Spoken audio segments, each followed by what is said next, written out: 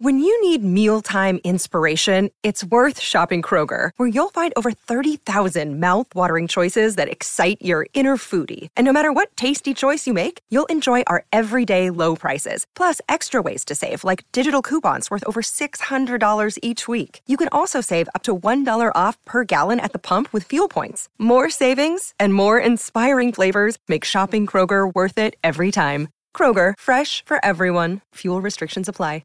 Jewelry isn't a gift you give just once. It's a way to remind your loved one of a beautiful moment every time they see it. Blue Nile can help you find the gift that says how you feel and says it beautifully, with expert guidance and a wide assortment of jewelry of the highest quality at the best price. Go to BlueNile.com and experience the convenience of shopping Blue Nile, the original online jeweler since 1999. That's BlueNile.com to find the perfect jewelry gift for any occasion. BlueNile.com.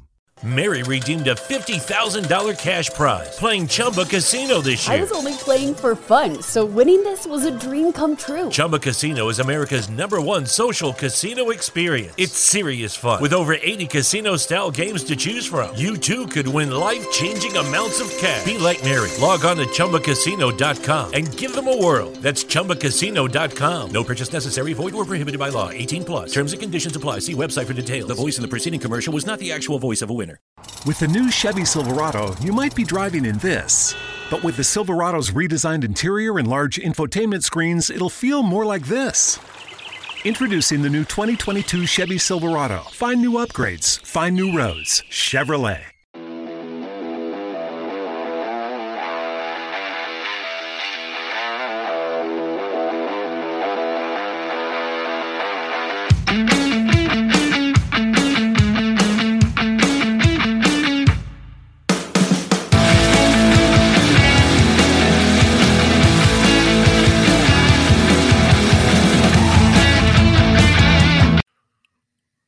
All right, guys, welcome back to the podcast. Today, sitting down with us is Coach Bronkhorst. I hope I said that right. Sure. That's why I'm Coach Steve. My last name's Kaczewski, so I don't even bother with it. I'm like, it's Coach Steve. Let's not worry about it. I got to meet Coach on Coach Seffer's podcast way back when. We talked Clemson, and then did we talk about another team too, or is it just Clemson? Just Clemson for us. Yeah, because then you were lucky. We delved a little bit about Texas and Auburn. In the middle of it, but mostly we were pretty into Clemson that day. Well, then the more that show was going on, it's turned to BYU all of a sudden. We always talk BYU for some reason. And then he likes to get Texas in there because he's a Texas fan. Mm-hmm. And so he slides Texas in there like, well, hold on a second. Now you're bringing in this that we're not talking about. Right. Or I bring in Illinois for some reason. Like it just turns into whatever. But yeah. So I got to meet Coach during that, and then you were lucky enough to have a season, so then you had to do the season, and then now you're starting able to come back and do this stuff. So just in case nobody knows who you are, could you please introduce yourself, like where you coach at? You know, you had a season this year, so us people that are living vicariously through you guys love to hear that. My name is John Bronkhorst. I'm the offensive coordinator and quarterbacks coach at Bastrop High School in Bastrop, Texas. We're a Class 5A program. And like Coach was saying, we were very blessed to have a football season this year. We just finished a couple weeks ago. And if you were to tell me back in August that we would have played 9 straight weeks, I would have told you were crazy. But we, with fall camp and everything, we went 13 straight weeks without an off week, without any shutdown, and that sort of thing. So we were very, very blessed. Yeah, because people were playing, like I know in Ohio, and there was times where they didn't have a game 1 week because of contact. And it wasn't necessarily that people got COVID, it was contact tracing. Because when they contact trace, it was like you have to sit out, I think, a week, maybe, or 10 days. Yeah. No, we live vicariously through you guys. When people were playing, I was like, who's playing right now? Who can I talk to? I'm living vicariously because we don't play till March 5th is the first game. Now, in the suburbs, we're probably going to have snow February 15th, that first practice. I know Texas is a whole different world, but like we have an indoor track, which that's big time for Illinois. We're fortunate, but like I grew up in central Illinois. I grew up 20 minutes from the University of Illinois. and I went to Eastern. They don't have that in Central Illinois. There's no indoor Yeah. track. So Right. I feel for them. They're on grass, they're on whatever. And one thing we talked about, we got contact days in October. We had 20 days. We focused on special teams more than anything because the head coach thought about it. He was like, can you imagine trying to snap the ball in February in the cold and the wind and trying to punt it and there's snow? And I was shocked. I was like, I didn't think of that. Like, not saying special teams is not important, but sometimes you just kind of go to the normalcy of like, oh, we'll do a little bit of special teams, a little bit of offense, a little bit of defense. Yeah. We were like, because he's a new head coach too, so we got to put in an offense, put in a defense too. But he was like, we're going to take a long time on special teams, more than we probably should. And then I told some coaches that in Illinois, all of a sudden, that's what everybody was doing because they thought of it. They were like, oh, a frozen football? It's one of those, I think it's one of the, I was talking to somebody the other day. Special teams is one of those areas that everybody preaches that it's very, very important, but it's probably the least allocated time portion of your program, honestly.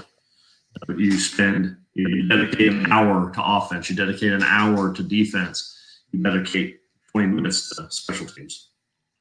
And so for a side of the ball or a phase of the ball that can cost you a game, win you a game, it's the great, I guess, debate as a head coach, as a coordinator, as to how much time can you afford to allocate to special teams. And so we don't have the things down here that to worry about, like I'll have to worry about frozen footballs. We'll get rain, and every once in a while, if you're fortunate enough to play, late into November into early December, and you live in North Texas, you might get some snow. But it's nothing compared to what you guys up there deal with. And so I think those things, a lot of those things get taken for granted down here. Yeah, it was 20 degrees today. Christmas will be like 10 degrees. It's a good time. It's 71 here. I've grilled the last 2 days. I love it. Yeah, a guy I went to high school with, he lives in Texas now. A couple years ago, he got married. His wife had never seen snow because I can't remember where they live in Texas. They took a vacation to Colorado one time, and it snowed. And he showed us a video of her face of like, this is snow.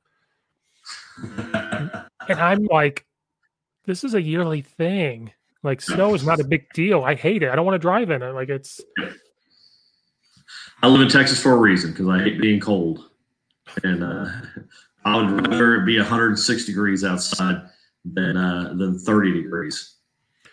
See, I hate being hot, but I don't want it to be 0 degrees either. Yeah. So I don't know where to go. I wouldn't know where to go to. I think that's Hawaii or Southern California. Yeah, but California's taxes would take up everything we have. Yes, this is true. There's a reason why a lot of California people are moving to Texas. Yeah, it doesn't make me happy. Because I heard about it. I listen to Joe Rogan's podcast a lot more now. Because I watching film, I try to watch Joe Rogan, like, how is he so good at podcasting? And I'm like, oh, he just talks. He doesn't care. But I was listening to him, and he was like, yeah, I'm moving to Texas. So he's in Texas now. And then all of a sudden he was like, a lot of my friends are moving here because they can't handle California because of the taxes and this and that. And he's rich. And he was like, if he can't handle it, there's a problem. And so they're going to Texas. Yep. No state income tax. I have a friend there that coaches middle school football. I want to say by Dallas. I can't remember where. And he keeps telling me all the time. He's like, come to Texas. Just come to Texas. We'll get you a football job. We got it. Just come on down. Yeah. And I'm like, it's not that easy to pack up and move. No, but it's on the list. It's on the list if I can. Yeah, living here in Texas is an acquired taste. It's different. I remember when I was a kid, because I was born and grew up a very brief part of my life in Michigan. And so when we moved down to Texas, I think I was in kindergarten.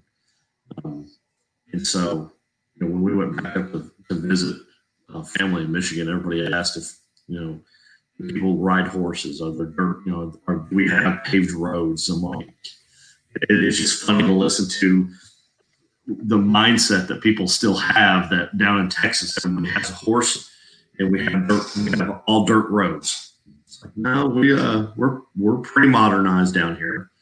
We do drive cars.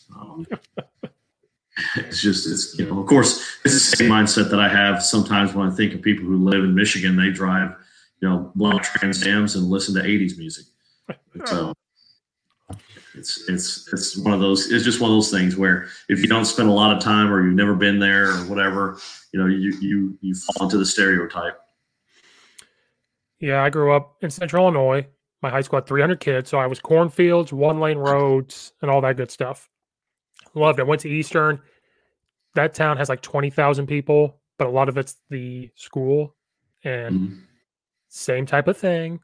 Great. And then you have this mindset of Chicago, like what Chicago is. Now I live in the suburbs for 2.5 years. So where we're from, if somebody said they were from, I live in Naperville. So if someone said Naperville, I would always say, oh, that's Chicago. And then always tell me, no, that's not Chicago. That's a different town. Now that I live here, I know it, because people say, oh, Steve lives in Chicago. I'm like, no, I don't. I live in Naperville. It's an hour west. It's a suburb. It's not the city. Right. Because Illinois wants, and there's a funny map I see all the time. It says, here's Illinois, and it has the line of everything south of it. And it says, and then there's Chicago. Like, here's Illinois, there's Chicago. There was a bill to get Chicago like cut off from Illinois, like to make its own thing, kind of like Washington, D.C. Like, and it was happening in 2011, and it just got brought up again during this pandemic. Like, they're pushing it through, trying to get Chicago cut off. It's because of the voting, not to get too political, but like a lot of the voting is Illinois is a red state, and then Chicago votes and it's blue, and then Illinois becomes a blue state. And they're like, well, hold on a second. The whole state voted red, but the population up there is so much greater that. And so people where I'm from in the boonies, and that's another thing. People from Chicago think we're Amish. Now there are Amish in Central Illinois, but like where I'm from, like we have cars. People have horses, but they're farm animal, whatever. There is an Amish town. You can go there and see the horse and buggy and do all that stuff. But like where I'm from, they're like, oh, well, how do you get internet? How do you get cable? I'm like, oh, for goodness sakes. Yeah. There's phone towers and this and that. Yeah. And in Illinois, some people don't even know Champaign, even though that's where the University of Illinois is. People in Chicago, if I say it's Champaign, they're like, oh, Champaign, where's that at? They're just so cut off. And I'm like, Northwestern plays them. You should know where it is. Like, Yeah. Yeah, that's my other rant. Coach has heard me go on 2 rants so far since we've got it on here. It's your show. Yeah, but I want people to come back. I hear you. Because everybody I talk to, I'm like, you have an invitation to come back. And then I started thinking about it. I was like, wait a minute, what if they don't want to come back because I ramble on? They may never come back. Right. And I was like, good thing I'm not paying people, because I'd be out a lot of money. I'm not paying people to come on. Yeah. Some people think I am. Like, I had Coach Kurt Hines on here. He was like my first time shooting my shot and getting him on here. I had a friend say, how much did you pay him? I was like, I couldn't afford to pay him to get on here. That's the amazing part of coaching, is like all you guys have said yes, and that just blows my mind. It blows my mind that everybody has said yes except for one, because he coaches in college and he's not allowed to do it because it's just their rule. Yeah. And that's fine. Everybody has said yes, and it shocks me that coaches say yes.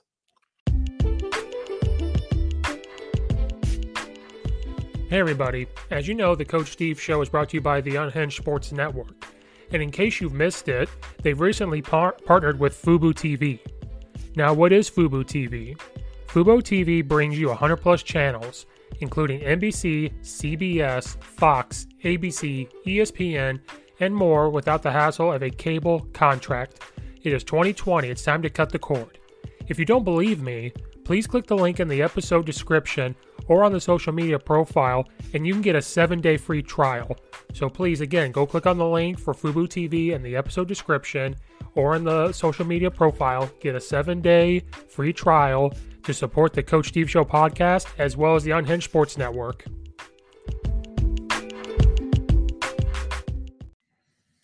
The biggest thing for me, I just like talking football.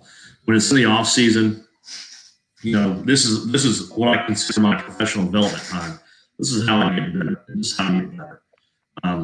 Coaching is the ultimate networking profession, and being able to get on and like I talked to Coach. I was on Coach Sheffer's podcast the other night. I did a Zoom video coaches session the other day. Doing your podcast now. I think I've got 2 others lined up in the next week.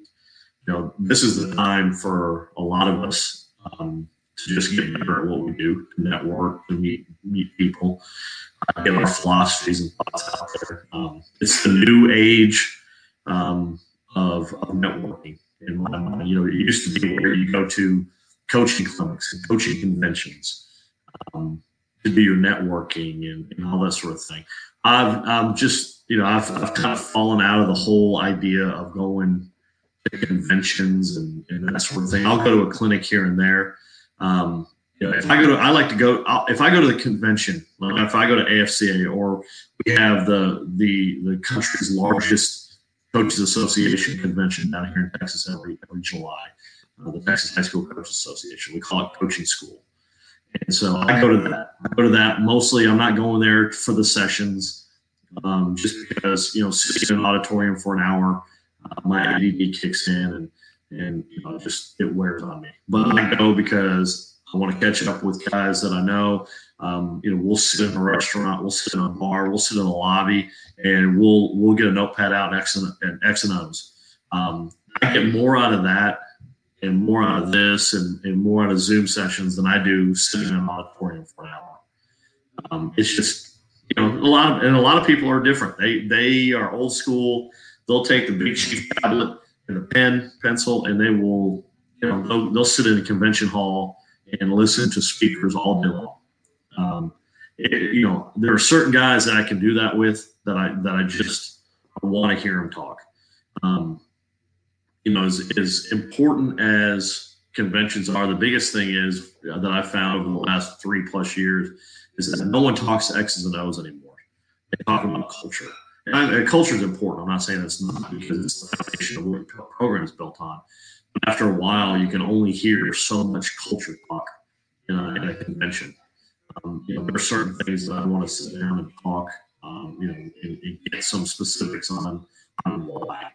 Why do you do this? Especially if we have a matching, philosophical identity.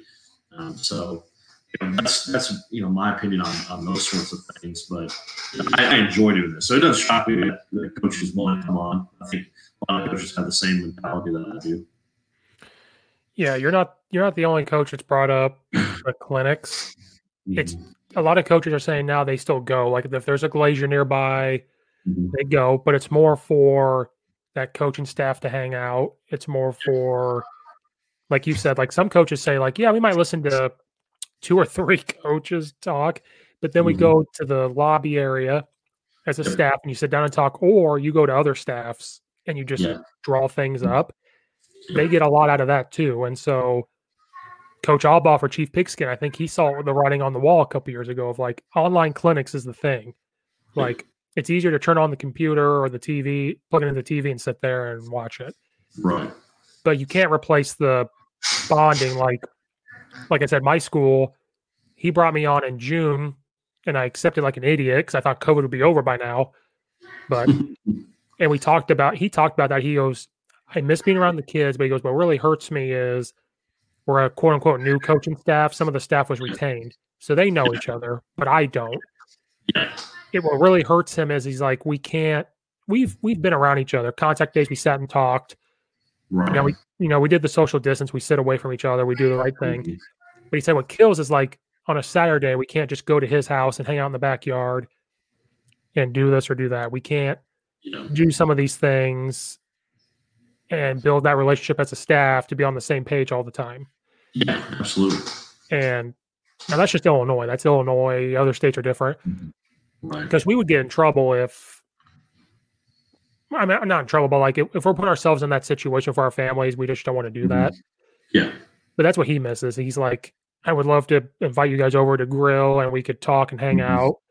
I would love just to go to the school and sit there together and do this and do that. Right. You know, the Illinois just had that big clinic, this online clinic that had coaches all over.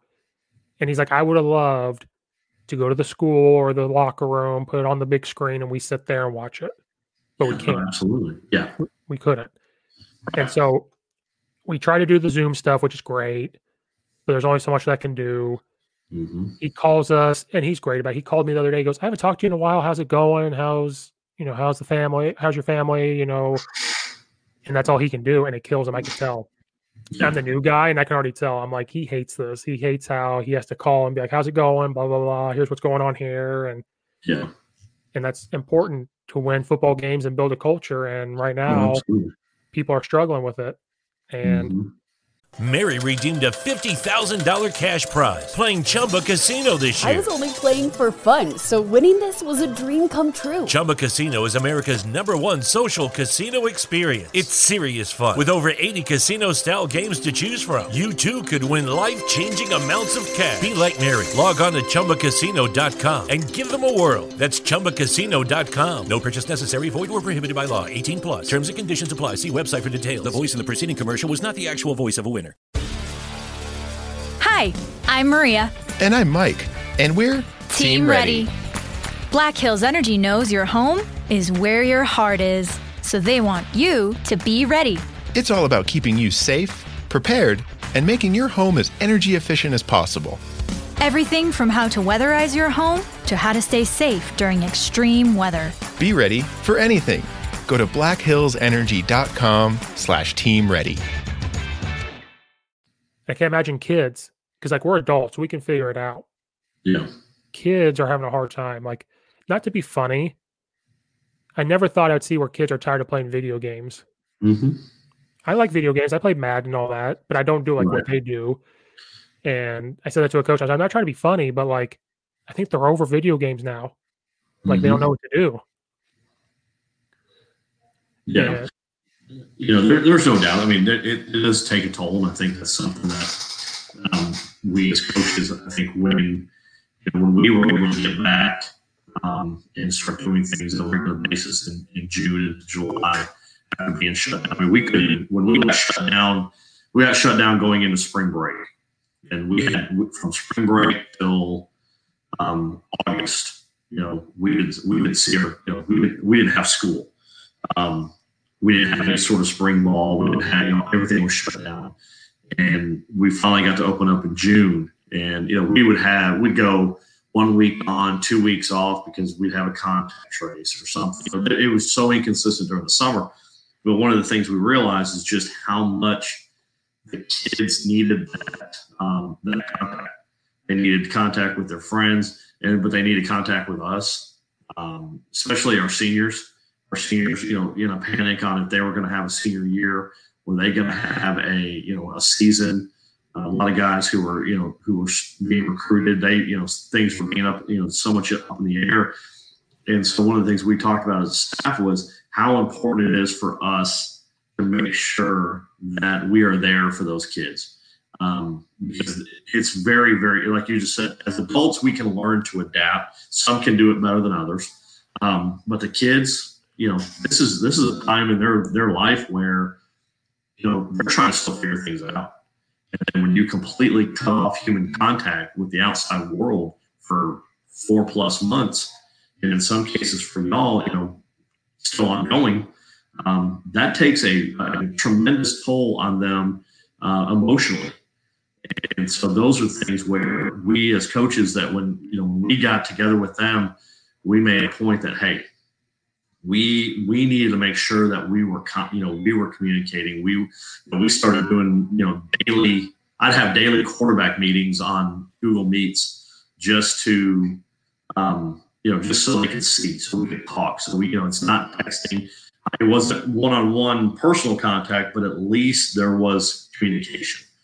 And then when we finally were able to open up and start doing workouts, we were really, really excited about the numbers that came in during the summer.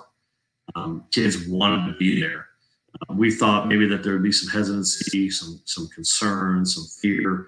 Well, they were all in. They came in. They were getting ready to melt down when we would have to shut down for a week because of contact trace or something like that.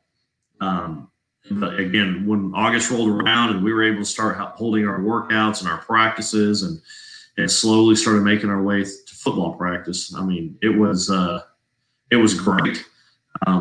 But one of the things we realized at the end of the season that was probably the most difficult for us is not having a bye week.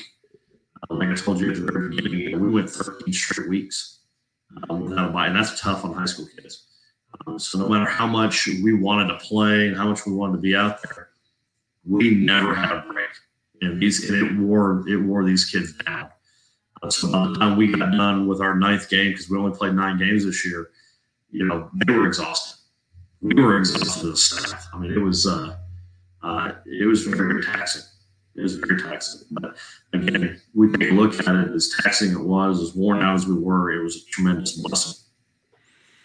Yeah, we will take that right now. If you wanted to give us 13 weeks, we'll take it. Oh, yeah. Oh, absolutely.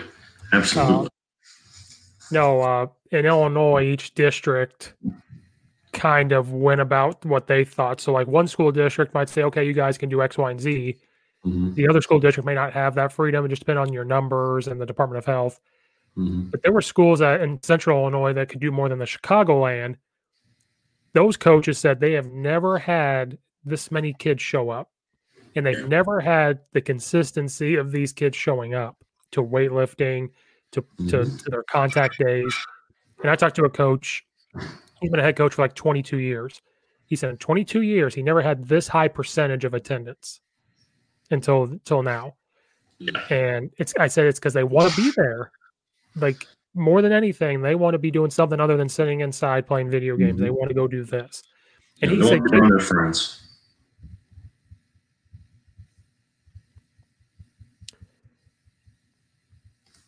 Yeah, and he said kids showed up that never played football before in their life, and they're seniors just because they wanted to show up. And he allowed it. He was like, yes.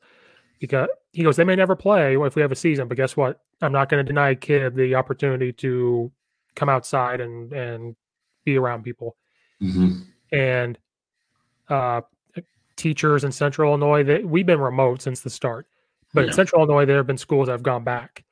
Yeah. They said that first day and a half, they didn't learn one thing. Those kids just wanted to talk. They were in masks. That was not the problem. Their masks stayed on. Mm-hmm. They were just talking to each other and being friends. They allowed it. They said, we're not going to learn anything today.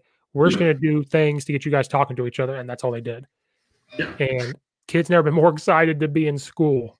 And that's another thing. Like, you never thought that. Like, kids want to go to school. Yeah. And it's crazy. Like, I don't want to go to school, but they do. Like, I don't want to go learn something, but they do. Mm-hmm. So how do I want to ask this?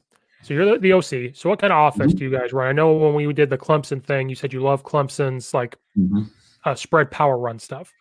Yeah. Is that kind of the things you guys run down there?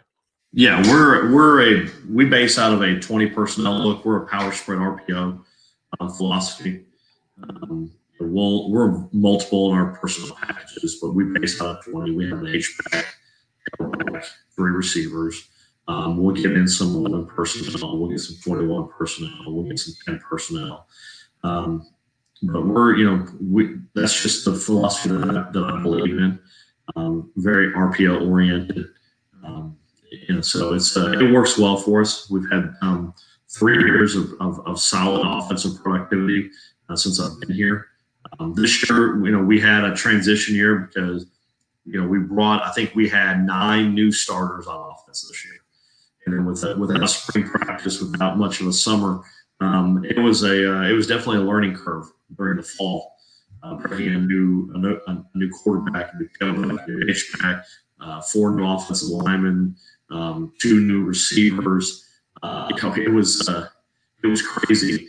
But as the season went on and we got to the midpoint of the season, you started seeing that light come on with them, and we started to really get rolling offensively. So if everything can normalize, quote unquote, heading into the spring and us have spring ball, I think we're going to have a really nice 2-year run with this group that we have here.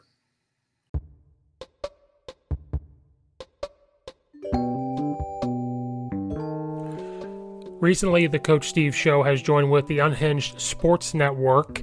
It's an off-the-ground sports network that has different podcasts and is playing 24/7, so it's a podcast radio type website. So every Wednesday at 3 p.m. Eastern Time, the Coach Steve Show will have a new episode out, and they have partnered with Fanatics.com. So what I need you guys to do is in the episode descriptions and on social media is click on the Fanatics link and go get yourself some fan gear. Any team that you want, they have the gear for. Shirts, polos, hats, pullovers that have zips, stocking stuffers, anything like that, anything. Any team you want, they have. So please just support the podcast and support the Unhinged Sports Network. Please click on the link in the description. Please click on the link in the social media and go buy stuff. They have anywhere. I've seen anywhere between 20, 30, 40, 50, 60% off all their apparel. So with sports coming back, please go get some apparel to support your team. So again, click on the link, go get yourself some gear, and thank you for all the support.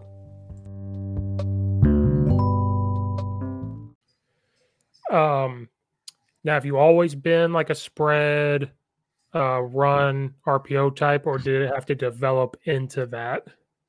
I developed into it over the years. When I first started coaching, this is my 24th year, so I'm an old guy. And so my first 4 years of coaching, I was in a split back and veer offense. My first 2 years as an offense coordinator, I was a split back. I was coordinating an offense that was based on a split back and veer. And as much as the RPO offense and the power spread philosophy is basically kind of a hybrid form of the triple option, I can't stand the option. So it's just not my cup of tea. I studied the West Coast offense. I was a big believer in what Bill Walsh did, organizationally mostly.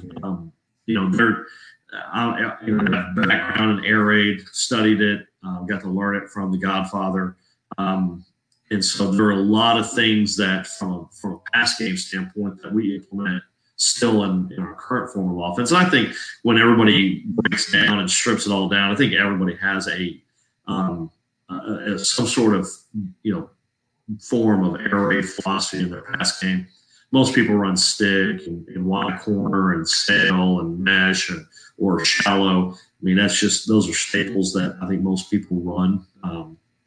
But as things evolved in my career, at the end of the day, I want to run the football. That's what I am. But I wanted to get out of the traditional sense where you run it, you throw a quick game, you play action pass, you throw pocket, you spread it, you have a screen. Because at some point in time, that chess match becomes a crapshoot because you're guessing. You're guessing that based off of film study, that on second, in this down distance, they should be in this. Well, what was happening is now all of a sudden it's like, but they jumped into this look. Well, now I just have a quick game call. So that, now we have to overthrow our receiver because they jumped into it for coverage, completely blows it up. And now you're sitting at 3rd and 5 or 3rd and 10 because you guessed wrong or they did something wrong. So as the years, went by, I started delving into this RPO stuff. I started studying early on. I think it was 2012, 2013, where I started studying some of the stuff Noel Mazzoni was doing early on in his stuff with his end zone systems offense and the RPO stuff, and still learning it. It was I was toying with it. I was doing mostly fast screens, quick screens with inside zone, but really wasn't doing anything from a concept standpoint. And then it started evolving and tinkering and that sort of thing. It wasn't until about 3 years ago though, when the light finally came on how to explode this into being a more dynamic offense, to where, in my mind, and it's a simpleton way of looking at it, that when I call my RPOs, if everybody does their job correctly, we should never be wrong. And that's kind of the mindset that I take when I'm talking to my offensive unit and I'm talking to my guys, the coaching staff, that if we teach them up and we teach them their jobs, we should never be wrong. We should be, I'm not saying that we're going to bust a play for 80 yards and a touchdown, but if we get 4 yards, that's a win. If we get a run read and we hand the ball off and we get 4 yards, that's a win. That's a win for us. And so now, we're setting at 2nd and 6, calling another RPO. This time they give us a pass read. We get 4 yards. Now we're looking at 3rd and 2. Those are all wins for us. But like I said, it wasn't until about 3 years ago where I met Brent Dearman. He was at Bethel University. He spent some time at Arkansas Tech with Gus Malzahn at Auburn when he was there. But I got a chance to meet him through the wonders of social media. As much as I hate Twitter, I do like Twitter from the standpoint of networking with coaches and meeting guys like you, with Coach Sheffer, and I met Coach Dearman through Twitter and got a chance to start developing a relationship with him, talking to him, got his book. Then we got together at AFCA that year, and we just sat in a San Antonio bar on the Riverwalk, and him and his offensive line coach just sat there and broke it all down for me and a number of other coaches for about 2.5 hours. It was great. And it was eye-opening to me on the simplicity of teaching the quarterbacks, the simplicity of D-gap run fitters, C-gap reads. It just made things a lot simpler on how we do things. I just posted something on Twitter a little while ago before we started that it's not real popular, especially with O-line coaches for the most part, because most O-line coaches just like to get after it. But if you're going to buy into the full RPO philosophy, you've got to have an offensive philosophy with your O-line coach that if you're going to run RPOs, the offensive line has got to understand that they can't attack linebackers who don't attack them. That's very, very difficult for a lot of people to grasp and understand, because they want to hit that combo and get up and climb to that backer. Sometimes you just got to understand that you got to secure the first level and be happy with it, and let the linebacker sit at 5 yards. And if they tackle our running back at 4, be happy with that. Be content with that, especially early on, because eventually it's going to pop. But a lot of times why that's not a popular philosophy is because of the level of impatience that we have as coaches about being okay with a 4-yard carry. I'm happy with 4-yard carry. I'll eat clock up all day long. I'll run 90 plays and just be methodical about it. If we don't have but 4 or 5 explosive plays in a game, I'm not upset about it, as long as we're doing our job. I'd rather wear teams down. One of our greatest accomplishments here, my first year at Bastrop, we were playing one of our powerhouses in our district in the state Bronkhorst, and we opened up the second half on a 19-play, 11.5-minute drive. And that was awesome. I mean, that was one of those things where we just took the ball at the 20 and methodically went down the field. We're a tempo team. We're no huddle, but we got in a molasses mode. We felt like with their offense that we did not want them on the field. So we said, okay, we'll just get the quarter. And we did. And it was a great, great moment for our kids. But it kind of encompasses what my philosophy is, which is, I just want to eat the clock. I want to run a lot of plays. I want to average 4 yards a carry. I want to average a minimum of 250 yards a game on the ground. I want to be 150 to 200 through the air. And just be methodical in what we do. Yeah, I don't know if this is a way to solve. You said a lot there, so I'm trying to think of what I was going to say. The O-line thing. Yes. I'm an O-line coach, so like you're right. I do want to attack. I want to go. Two things. I don't know if this helps RPO stuff. A school I was at, if it was going to be like a play action or we knew it might be an RPO, if we called it, we did a lot of power read. So if we kind of knew it might be a power RPO, we call it 44 if it was going to the right 44. Right. Now, if we said 144, they kind of knew, the O-line kind of knew, hey, block the line of scrimmage, but we're not trying to really get down the field. Because most likely we know that's a way of telling the quarterback you're going to throw it. But you can hand it off. The only person that knew to go was the pulling guard. Because by the time he got there, the ball should either be gone or handed off. Right. That was one way to go about it. Another school I was at, if we called RPO, it was inside zone. Now, I posted this a while back. I should never have done this. Inside zone, the way I always knew it was you step to the right or left and you go up the field. The school I went to, he said we don't have the linemen to do that. We felt like we did not have the athletic linemen to do that. So it just became double teams all over the place. And kind of like duo without blocking the end. And so that's why I posted it before. I took a picture of the huddle and I said, all right, guys on the World Web, what do you guys think? Is this inside zone? Is this your duo? For us, it was inside zone. I should have never done that because people came out of the woodwork. They told me the running back's path wasn't drawn for inside zone, so it was duo. And I said, are you kidding me? I drew this up on huddle in like 10 seconds. Yeah. And I went on, and people are like, no, because inside zone is this by the rules, this, and this. And I said, guys. Mary redeemed a $50,000 cash prize playing Chumba Casino this year. I was only playing for fun, so winning this was a dream come true. Chumba Casino is America's #1 social casino experience. It's serious fun. With over 80 casino-style games to choose from, you too could win life-changing amounts of cash. Be like Mary. Log on to ChumbaCasino.com and give them a whirl. That's ChumbaCasino.com. No purchase necessary. Void or prohibited by law. 18+. Terms and conditions apply. See website for details. The voice in the preceding commercial was not the actual voice of a winner. Hi, I'm Maria. And I'm Mike. And we're Team Ready. Black Hills Energy knows your home is where your heart is, so they want you to be ready. It's all about keeping you safe, prepared, and making your home as energy efficient as possible. Everything from how to weatherize your home to how to stay safe during extreme weather. Be ready for anything. Go to blackhillsenergy.com/Team Ready.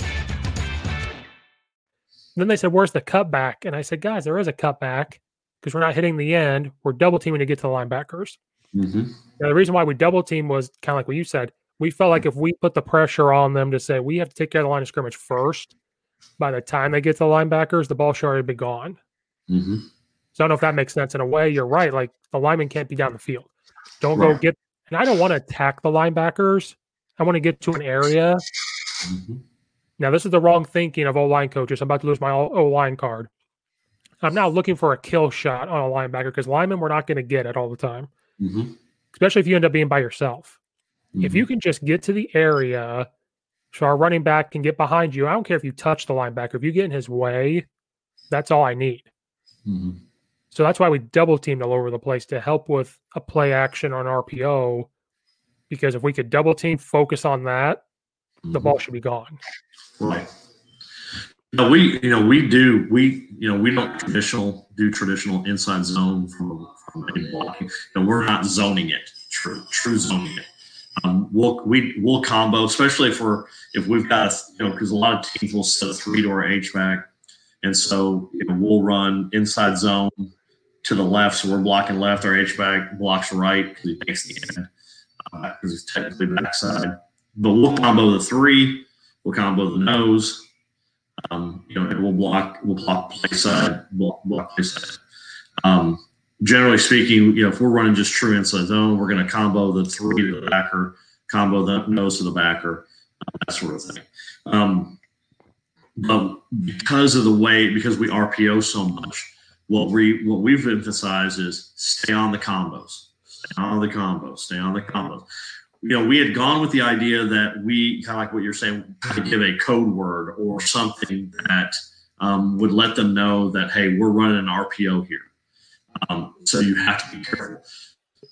where it blew up in our face is that what happened now is that when they heard that, they got passive. Because they were thinking pass and they weren't thinking run. And so we said, you know what, we're not going to do this. Okay. So what we're going to do is we're going to teach the O-line inside zone. We're going to teach them outside zone. We're going to teach them power. We're going to teach them, whatever we're running. And that's all their focus is. So when they hear that code word, they're going. We're going to go with the mindset is that we're going to attack first level and stay on first level until a linebacker attacks us. If he wants to get downhill immediately because he sees the back, then great. Now we can attack that backer because he's attacking us. But if that linebacker wants to sit at 5 yards, stay on the double team, because the double team is the first threat to begin with. And so that's the man who's going to blow up our inside zone more than anybody. It won't be the linebacker. The only time the linebacker is going to blow up inside zone is if he comes screaming through the gap. Well, then we need to be picking him up because he's attacking us. And so the more and more that we went through this, the more and more they began to understand it. And they didn't lose their aggressiveness on that. Right. What happened is that we were getting guys, and it happened mostly on our outside zone. It seemed like we were getting nailed for a legal man downfield early. I think we had four touchdowns called back on an outside zone. We would throw outside zone or we'd run outside zone with an RPO attached to it, and we would cross face it, but we'd throw backside. So we were reading kind of backside on it, which is unusual for me, but with outside zone, it was just easier to be able to do. And we were hitting a slot seam all day long. And so we hit it like 4 times early in the season, and we just get nailed for a legal man downfield because we're facing odd front. Well, you're uncovered. Your mindset is I'm going to climb, and so sure enough, we got a guard who's climbing to linebacker, and he's 7 yards downfield at the point where we're releasing the football because we're taking two mesh steps with our quarterback pulling and throwing. If we get the look, well, by that time he's 5-7 yards downfield. So we decided, okay, we're going to have to make sure that they understand that they have to secure first level, run first level, even on outside zone, run first level.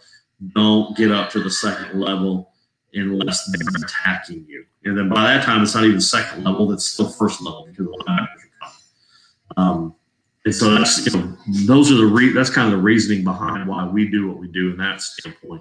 But again, it's not for some. You have some line coaches who just they won't buy into that. They don't want to buy it. It goes against their philosophy, and those are things that you have to figure out as a head coach, as an offensive coordinator, from that standpoint of okay, we got to find some common ground here because if we want to RPO, we can't have linemen getting downfield, but we can't lose our aggressiveness in our run game. That's where they blame the quarterback. Quarterbacks should have gotten the ball out quicker. Yep. But then some of those linemen sprint down the field, where I saw linemen tell them not to sprint because we're not sprinters. You have to duck walk or quick shuffle up there. And that's why I'm big on just getting away on stuff like that. Now, there are times where back in the day, we ran the power eye option when I played. There was none of that. It was you get to that linebacker and get hands on. Oh, yeah.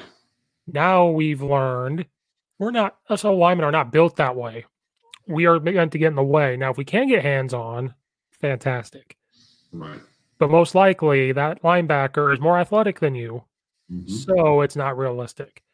And on our wide zone against an odd man front, I would tell my guard, you're going to aim for the guy head up the tackle to kind of eliminate that thing of getting up the field.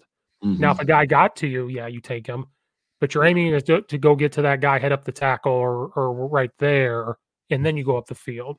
So hopefully by that time, quarterback's gotten the ball out. Yeah. But then the problem is, and I don't know how people do in outside zone. I hate taking a wide open step and going. I just hate them getting their eyes off of what's happening. And that's kind of the way it was taught, and I hated it because then when I told them that, they would open up to get to him. And I said, I don't want to give up ground to get ground. The only time I'm okay with that is a skip puller for power. But you're almost not even giving up ground. If you teach it right, you kind of want to go straight up. Yeah. And I told people back in the day, power was A gap. And so now I teach it to where I told the OC this year, because I'm the run game coordinator. So I'm like, listen, do not call power 44. And he said, why? I said, because now we're going to start to think it's supposed to hit the 4, 6, 7 hole. But sometimes it does, coach. I said, it does sometimes. I want to practice it where my guard finds the first open hole and goes. I said it could be A gap, it could be B gap, and one time it could be the freaking C gap. Yeah. Because they didn't skip pull before I got there. They kind of did the open up thing. Well, now I'm there, and I said, we don't do that. I want to skip pull. I want to stay level the line of scrimmage to find the hole. Because if you tell them 4 hole, they're going to open up and try to find the wide hole. But what if that's where the double team is taking place for power? And so for wide zone, I kind of did the same thing. I was like, I never want to do it because it's going to turn into every single time you pull somebody or move, that's what they do. Right. So I told them, you just kind of go forward, you aim for the armpit of that guy, head up the tackle and go, so they don't get up the field. Right. And now we're still being aggressive because I want them to. I said, if you blast him on the side and get him on the ground as a pancake, good for you. If a guy blitzes towards you, go get him then. Yeah. Kind of like what you said. If he's come up to attack, then you attack. And if the quarterback still has the ball, then it becomes on him. Like you should have made a decision. Yeah, I mean, it's, with us, we do an RPO drill every day, on Monday and Tuesday, I should say, with our quarterbacks, with our receivers, and with our running backs. And the biggest thing is to get our quarterbacks to understand the timing of it. It's when if we're working on D gap run fits. Okay, so if our D gap run fitter, and early on it was getting our managers, getting our assistant coaches to understand that this is not a blitz. So you've got to be a run fitter. You're fitting for the run. You're not blitzing our quarterback. Because early on we do this drill and they're coming after our quarterback. I'm like, it's not a blitz. That's a totally different work. We're working on an outside linebacker who's stepping down to fill a hole. He's filling a gap on the run. So please do that. And getting our quarterbacks to understand that I'm staring at that. So I'm sticking the ball out and riding the running back to midpoint. By that time, that decision has to be made. Am I throwing it or am I handing it? If there's a decision, you hand it off.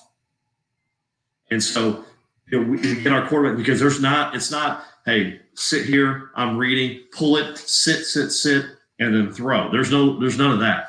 I mean, this becomes a shortstop, second baseman, double play flip, where you're working those things. If we're working quick, our quick screen where we flip hips and throw it sidearm to get it out to our bubble, or, flip the hips and throw it out to our quick screen on the outside, or stick route, or snag, or just a simple hitch route. Everything is on a timing basis. So we don't sit there and make it look like it's play action, because when you sit there and you flash fake it and then sit in the pocket and it's 1,000, 2,000, all that's become now is play action. And that's a whole different mindset, a whole different play.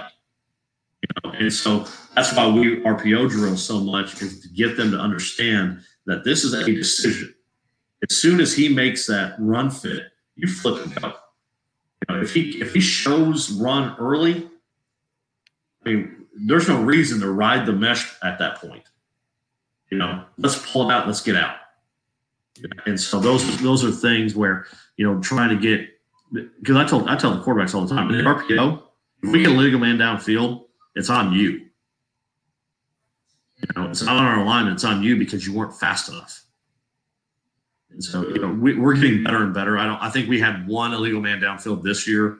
And really, honestly, it was a BS call because we threw the ball behind the line of scrimmage anyway. So it is what it is.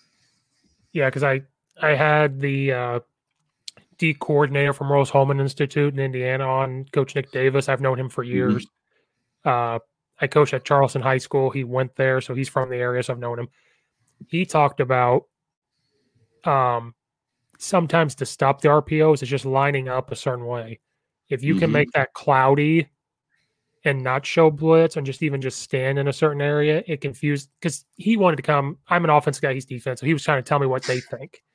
And I said, no, that's true, because in high school, even if you line up a certain way, that quarterback may start to second guess it just from a lined up perspective. Because I know Texas, you guys are completely different, but up here in Illinois, there's times where that defensive guy's going to line up wrong and it works out for him. And that defense coordinator's losing his mind because they lined up wrong, but it might work. And that's why you have to RPO the stuff and learn and put defensive guys just in a spot. Like they might stand here, they might stand here. You have to see the whole picture. Yes. But I also like where the quarterback has an out, where if it is so cloudy that he just doesn't feel comfortable, you have an out to hand it off and get something out of it. Yeah, because biggest thing we tell our quarterbacks is always reserve the right to have the next down. Reserve the right to kick. I want to be able to, if we, we try to tell them all the time, reserve the right to punt. And you can only do that by making sound decisions every down in the RPO. If that guy is going to sit there and just stand there, hand the ball off. If he's going to feather it and kind of give you a little here and there, hand the ball off. We run RPO, and this is something I learned from Coach Dearman. We run RPOs not to throw the football. We run RPOs to run the football because we have to account for that extra run defender. So we can put that man in conflict, then we need, we've got to be able to put him in conflict. That's a win for us. And we do get those times where we get teams that will say, okay, fine. We know that you were doing that.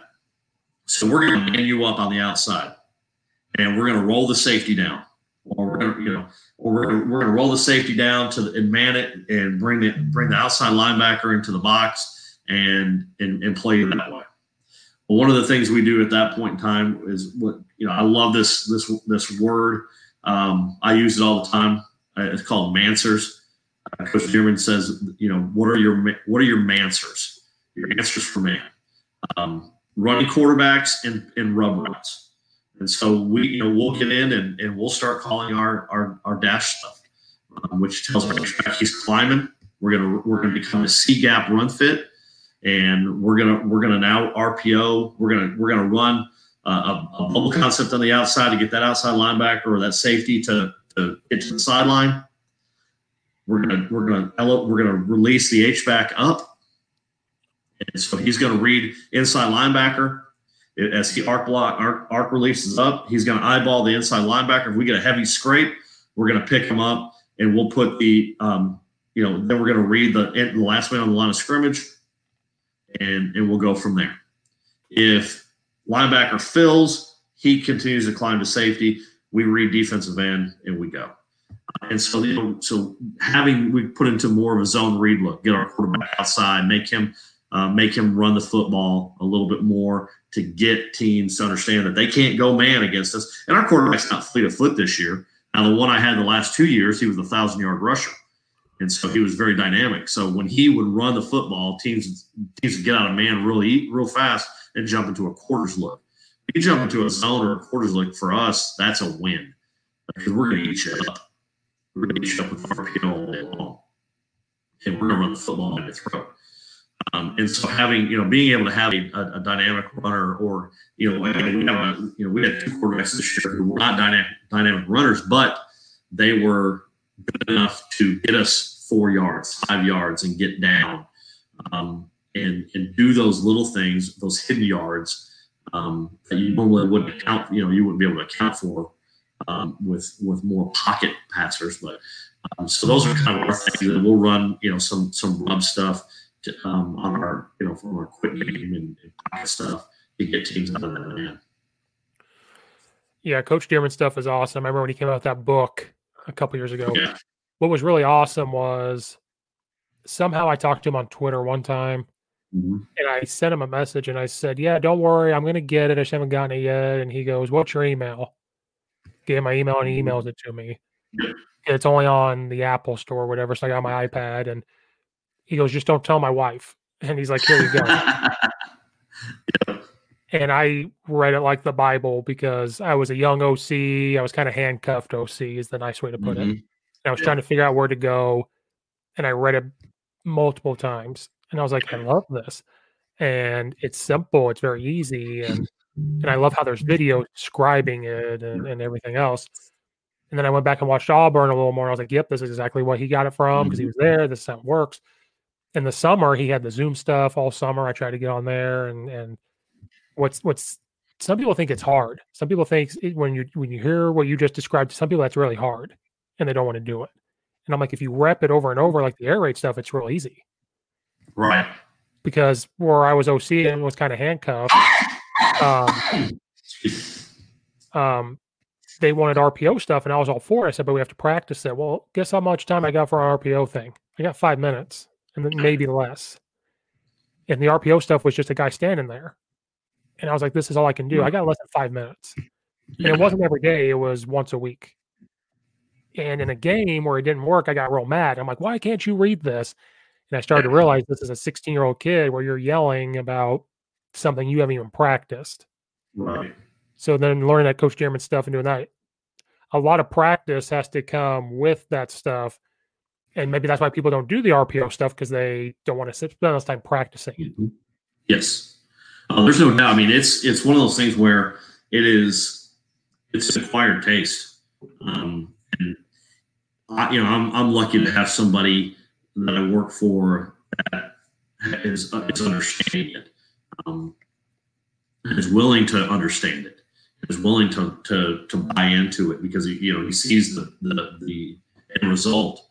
But there are some that don't understand it. They don't want to understand it. And so it makes it real tough. If you're going to be if you're going to say you're going to run the RPO, then you need to be all in to running the RPO. That means you've got to build the stuff into the practice plan for it. Because you can't just roll out there and say, oh, we're going to RPO. I'm going to call a run play with a pass play. Mary redeemed a $50,000 cash prize playing Chumba Casino this year. I was only playing for fun, so winning this was a dream come true. Chumba Casino is America's #1 social casino experience. It's serious fun. With over 80 casino-style games to choose from, you too could win life-changing amounts of cash. Be like Mary. Log on to ChumbaCasino.com and give them a whirl. That's ChumbaCasino.com. No purchase necessary. Void where prohibited by law. 18+. Terms and conditions apply. See website for details. The voice in the preceding commercial was not the actual voice of a winner. And we're going to call that RPO, and we're never going to work it during group work or individual and things like that. And we're just going to run it. It doesn't work that way. You've got to invest the time into it. And so I totally get that.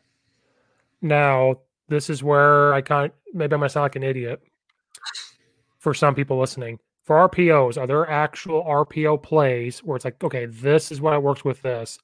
Or like, I think I talked to Coach Mackey about this one time. I said, could you run stick, but have that be your RPO as well and read that?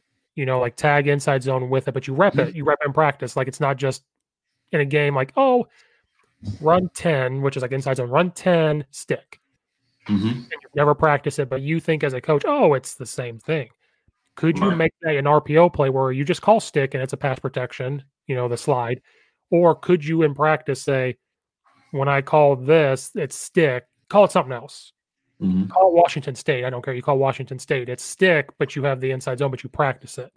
Right. Could you do that? Or do you have to have a play that's an RPO play on its own? Yeah. What we do, we do things a little differently in regards to how we handle our RPOs. And how we call it and install it and stuff.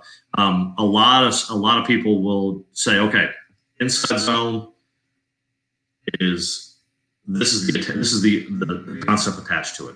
It may be stick and it may be bubble.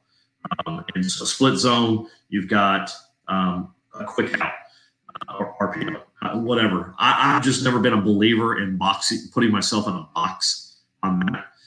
What we do, the way we teach it is this. Our offensive line learns run game. Okay. Now we don't throw as much regular quick game as a normal program probably would. We just don't line up and call stick. Now we will depending on the week, but normally our quick game's married into our run game. That's how we do it. Our concept stuff, our pocket stuff is completely different. Play action's completely different. Screen game's completely different. But when it comes to quick game, it's married into our run game. But I don't have, inside zone is X, split zone is Y. I don't have it where only one concept with each run.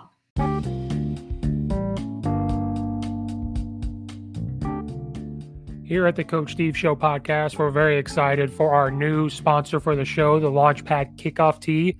Pretty exciting that they wanted to sponsor the podcast, and very excited for the opportunity to be sponsored by them. The Launchpad Kickoff Tee is a very unique kickoff tee. There's nothing like it. It is created so that way you can place the football however you want it. You want it to stand up higher, it can stand up higher. If you want it, to make it down lower to make the football be kicked off and go farther, it can do that. You want to place it to the side, you want it to stand straight up, however you want. You could put it upside down if that's a thing. However you want, the Launchpad Kickoff Tee can let you do that. So if you're a coach and you have a younger guy or a developing kicker who is not reaching the end zone at all times, this is the perfect kickoff tee for you. The reason is that it gives a coach strategic options on squibs and onside kicks that were never available before. This kickoff tee is legal for the NCAA use and for all high schools of the National Federation High School Association. The Launchpad Kickoff Tee, it is a game changer, guys. Having one here is a complete game changer. Check out the videos that they've posted. It's amazing stuff to see what the kickers can do once they get this and get the kicking down and use this tee. So for now, what I need you to do, if you're interested in looking at it and going to buy one, please go to launchpadkickoff.com/CSS. And when you buy the one tee, use the code CSS to get 10% off. But also, there are other options using the same link. If you want to buy two, you can get 25% off. If you think you need more and want to go buy the 4-pack option, you can buy 3 and get one of them for free. So go to launchpadkickoff.com/CSS and use the code CSS and go get this game-changing kickoff tee for all you kickers and you coaches today. I just don't believe that. Because, for example, 2 years ago, we got into a game and I was running inside zone and we called stick with it. Got 15 yards on that. Came right back to it because it was explosive get play because it was 10 yards. Went right back to it, got back on the line, called it again. They rolled the coverage. They went straight into man. So I went easy, and just changed the concept. We're still running inside zone. We just called, bubble slant with it. So we're still running inside zone. Everybody up front, they get their code word for the inside zone. Our running backs and H-back know their code word for the inside zone. The only thing that changed was the concept on the outside. And so the receivers got that changed, and the quarterback's the only person who has to know everything. He's got to know, what we're running, what we're blocking, and what we're throwing.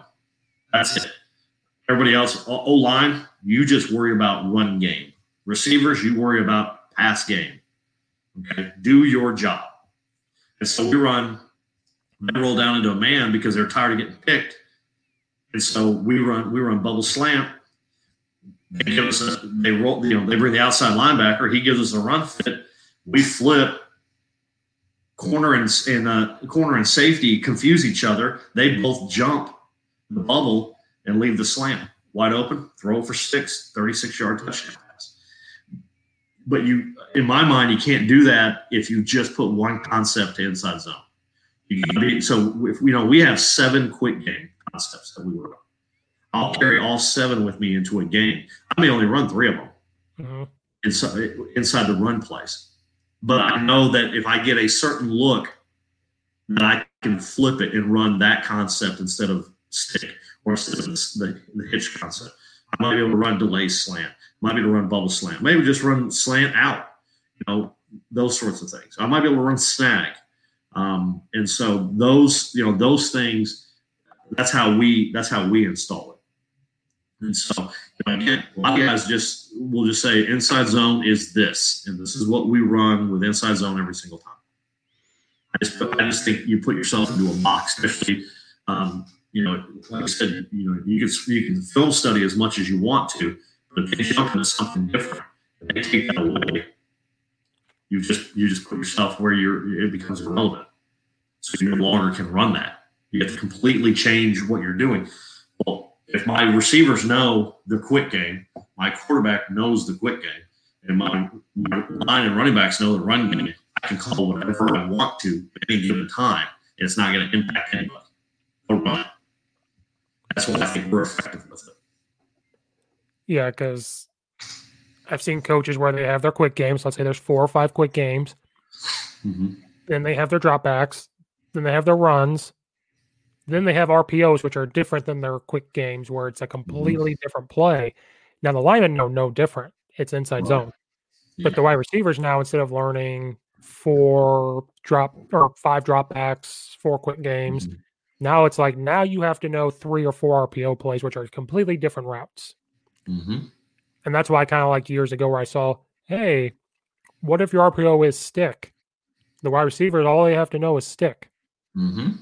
And your linemen know inside zone. Why can't you put them together and practice it every single day?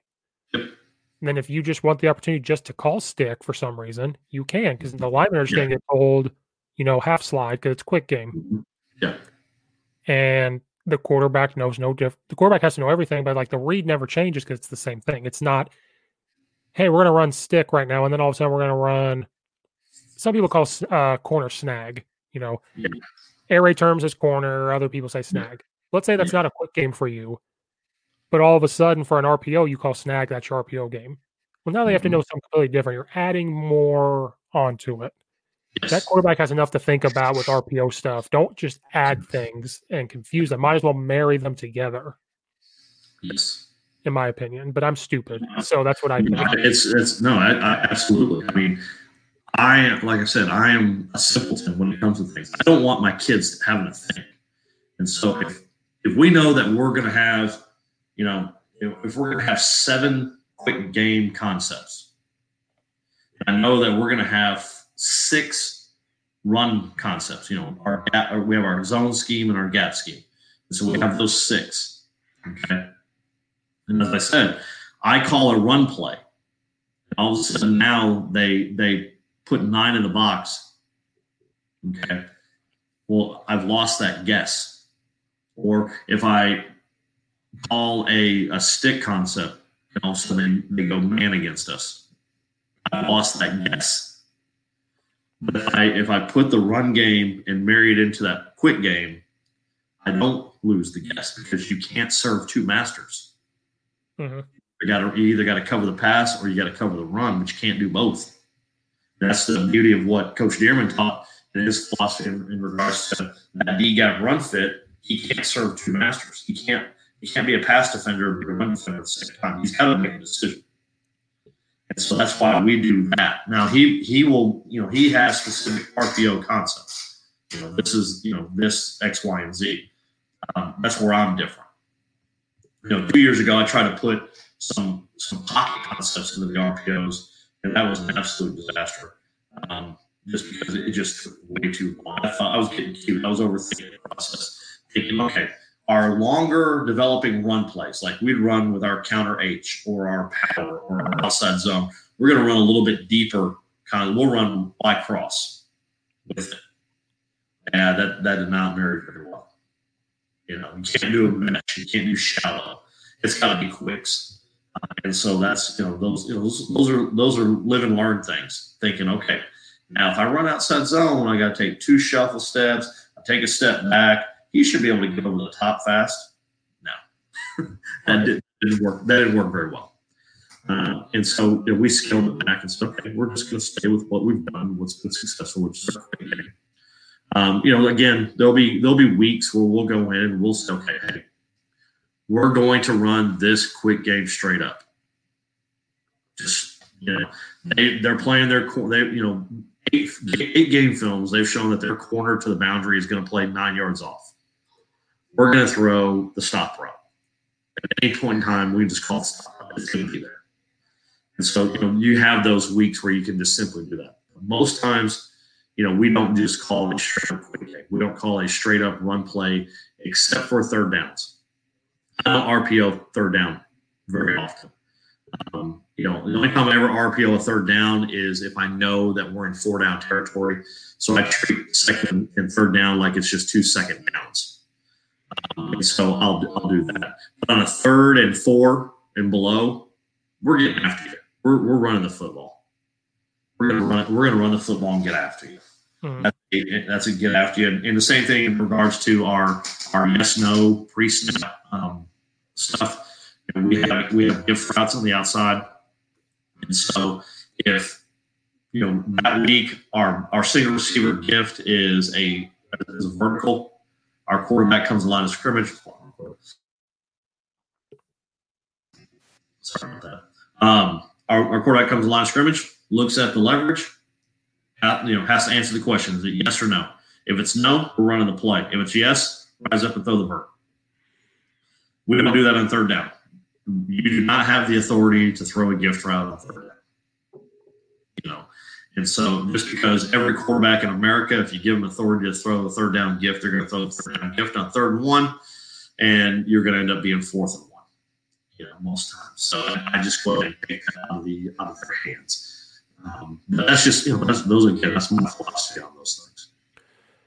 Yeah, this is my 5th high school, so I've seen where some who call inside zone, everybody blocks for that reason. And then if they want a bubble, then they go, okay. If the running back is to your side, you run the bubble. If they tag it like bubble, they know that's what happens for that reason. Because if it is 3rd and whatever, 3rd and 3, 3rd and 2, and you don't want to add another play, they call inside zone or outside zone, whatever it is. The quarterback has no choice but to give it. And then I've been at schools where inside zone, an automatic RPO was there. So, like, if the running back's on your side, you're running the bubble. If he's away from you, you're blocking or something. But if you tell the quarterback you have that option to throw that bubble, he's going to turn and throw it. Or he's going to keep it and run that option look, or he keeps it and puts it out to the bubble. We practice that. Get that option, then something's going to happen. Something's going to blow up. And you as a coach are going to be mad. Like, it's 3rd and 1. You should have just handed it off. And that's why then sometimes I've seen where they say inside zone and just dive. So if they dive, it's an automatic give. Lineman nothing changes. It's like you're doing your thing. That gets a handoff. And everybody else is running their own still to get their eyes to look at that. So they just hand it off. Yeah. Awesome. That's kind of what we did for in the playoffs 1 year. We had 3 down. I played a team with an odd man front, and they took the linebacker and had his hand right on the guy's butt, the nose guard's butt, and would just stand there, and you had a pick. And we called that on. So we turned our inside zone to dive. We would triple team. So everybody just stepped in and triple team. So coach, they bring another linebacker. You're already there. Our running back's got to make a decision. So we tagged dive. So it was like inside zone dive. So that the line here dive, they triple teamed. Right. Love triple teaming the nose guard because now our gaps are protected. We're not stepping away. We're protected. They got it. It was a cat. They called it mouse. Like we just called him the mouse. Like you have to triple team to the mouse because he's playing a trap game. They got that pretty quick. We ran it 5 times in a row, 5 yards, 6 yards, 7 yards, or whatever, 5 yards. They were like, "Oh, this doesn't work no more." Yeah. Because our bread and butter was inside zone and trap, so they were trying to take it away. And so we were like, "Why don't we just triple team and we're good to go?" Right. Don't outsmart ourselves. We were just like, we're going to take what you're doing. That was an interesting game. We were the Rams, and somebody on their team tweeted, "Rams can't swim." And so when we did this so many times and scored, we were like, "Your mouse can't swim now," but like we were doing. I like it. Oh, we were jerks though, but we were 9-0, and we had the right to kind of be like, "Hey, there's a reason why." All right, Coach, I've taken a lot of your time. Hey, I love it. Like I said, I talk ball all day long. I appreciate you. You allow me to come on and talk with you. You have a great show. You do a great job, and definitely look forward to talking more with you in the off season. Hopefully, you guys have a season coming up this spring and able to follow with the things that you're doing. So I wish you guys all the best and stay safe. Appreciate it. Hopefully we do. you guys won't be too jealous because we'll be in the snow. You guys will be like, oh, we're down here. We don't have to worry about that. That's right. We'll stay there 60-degree weather. Yeah, and see, I'm the run game coordinator though, so I'm like, we're going to run the ball more because we're going to try to run an offense that you're talking about, like tight ends, H-backs, run the ball. I had to install ISO and power and all that good stuff during the summer, and they don't want to do inside zone because they've had bad luck with it in the past. Right. But they never had a true O-line coach. They forced people to coach it. And I was like, I'm an O-lineman. I've coached O-line. I got it. Yeah. And I researched it. I'm like, I got you. And I got to convince them. That's the next step. Is Early before I let you off, this is how easy inside zone can be. I installed ISO. It looks like Duo, but you have the insert. I got it from Illinois College a couple years ago from their OC. I've never used it, but it's in my toolbox. So now that someone's asked me to do it, I can do it. I told the OC, guess what inside zone is going to look like? He goes, what? So I had the guys walk through it. We just didn't block the end. No insert, but we just didn't block the end. And I said, I've taught them nothing new. It's the same rules except for the tackle. Nothing new. And so now that we've had a longer offseason, their wheels are churning now. They're like, Steve, it's really stupid simple here. He doesn't get too crazy. It's like, and our power and our rules are the same for power. I keep all the terminology the same, where the blocking rules are the same. And so the kids already got it within like 20 days. I was like, they look at me like I'm a mad scientist. I'm like, no, I'm just stupid. If I make it stupid, everybody's going to pick it up. So, all right, Coach. Well, you have an invitation to come back and more X and O stuff. Yeah. So, guys listening, thanks so much. Go check out Coach's stuff on Twitter. He'll do Zoom stuff. It's pretty cool. If you want to drop your Twitter just in case for people to find you. My Twitter handle is @CoachBronk, CoachBronk. Go follow him. There'll be stuff during this offseason. Unless you're Illinois, we'll play in the snow here eventually.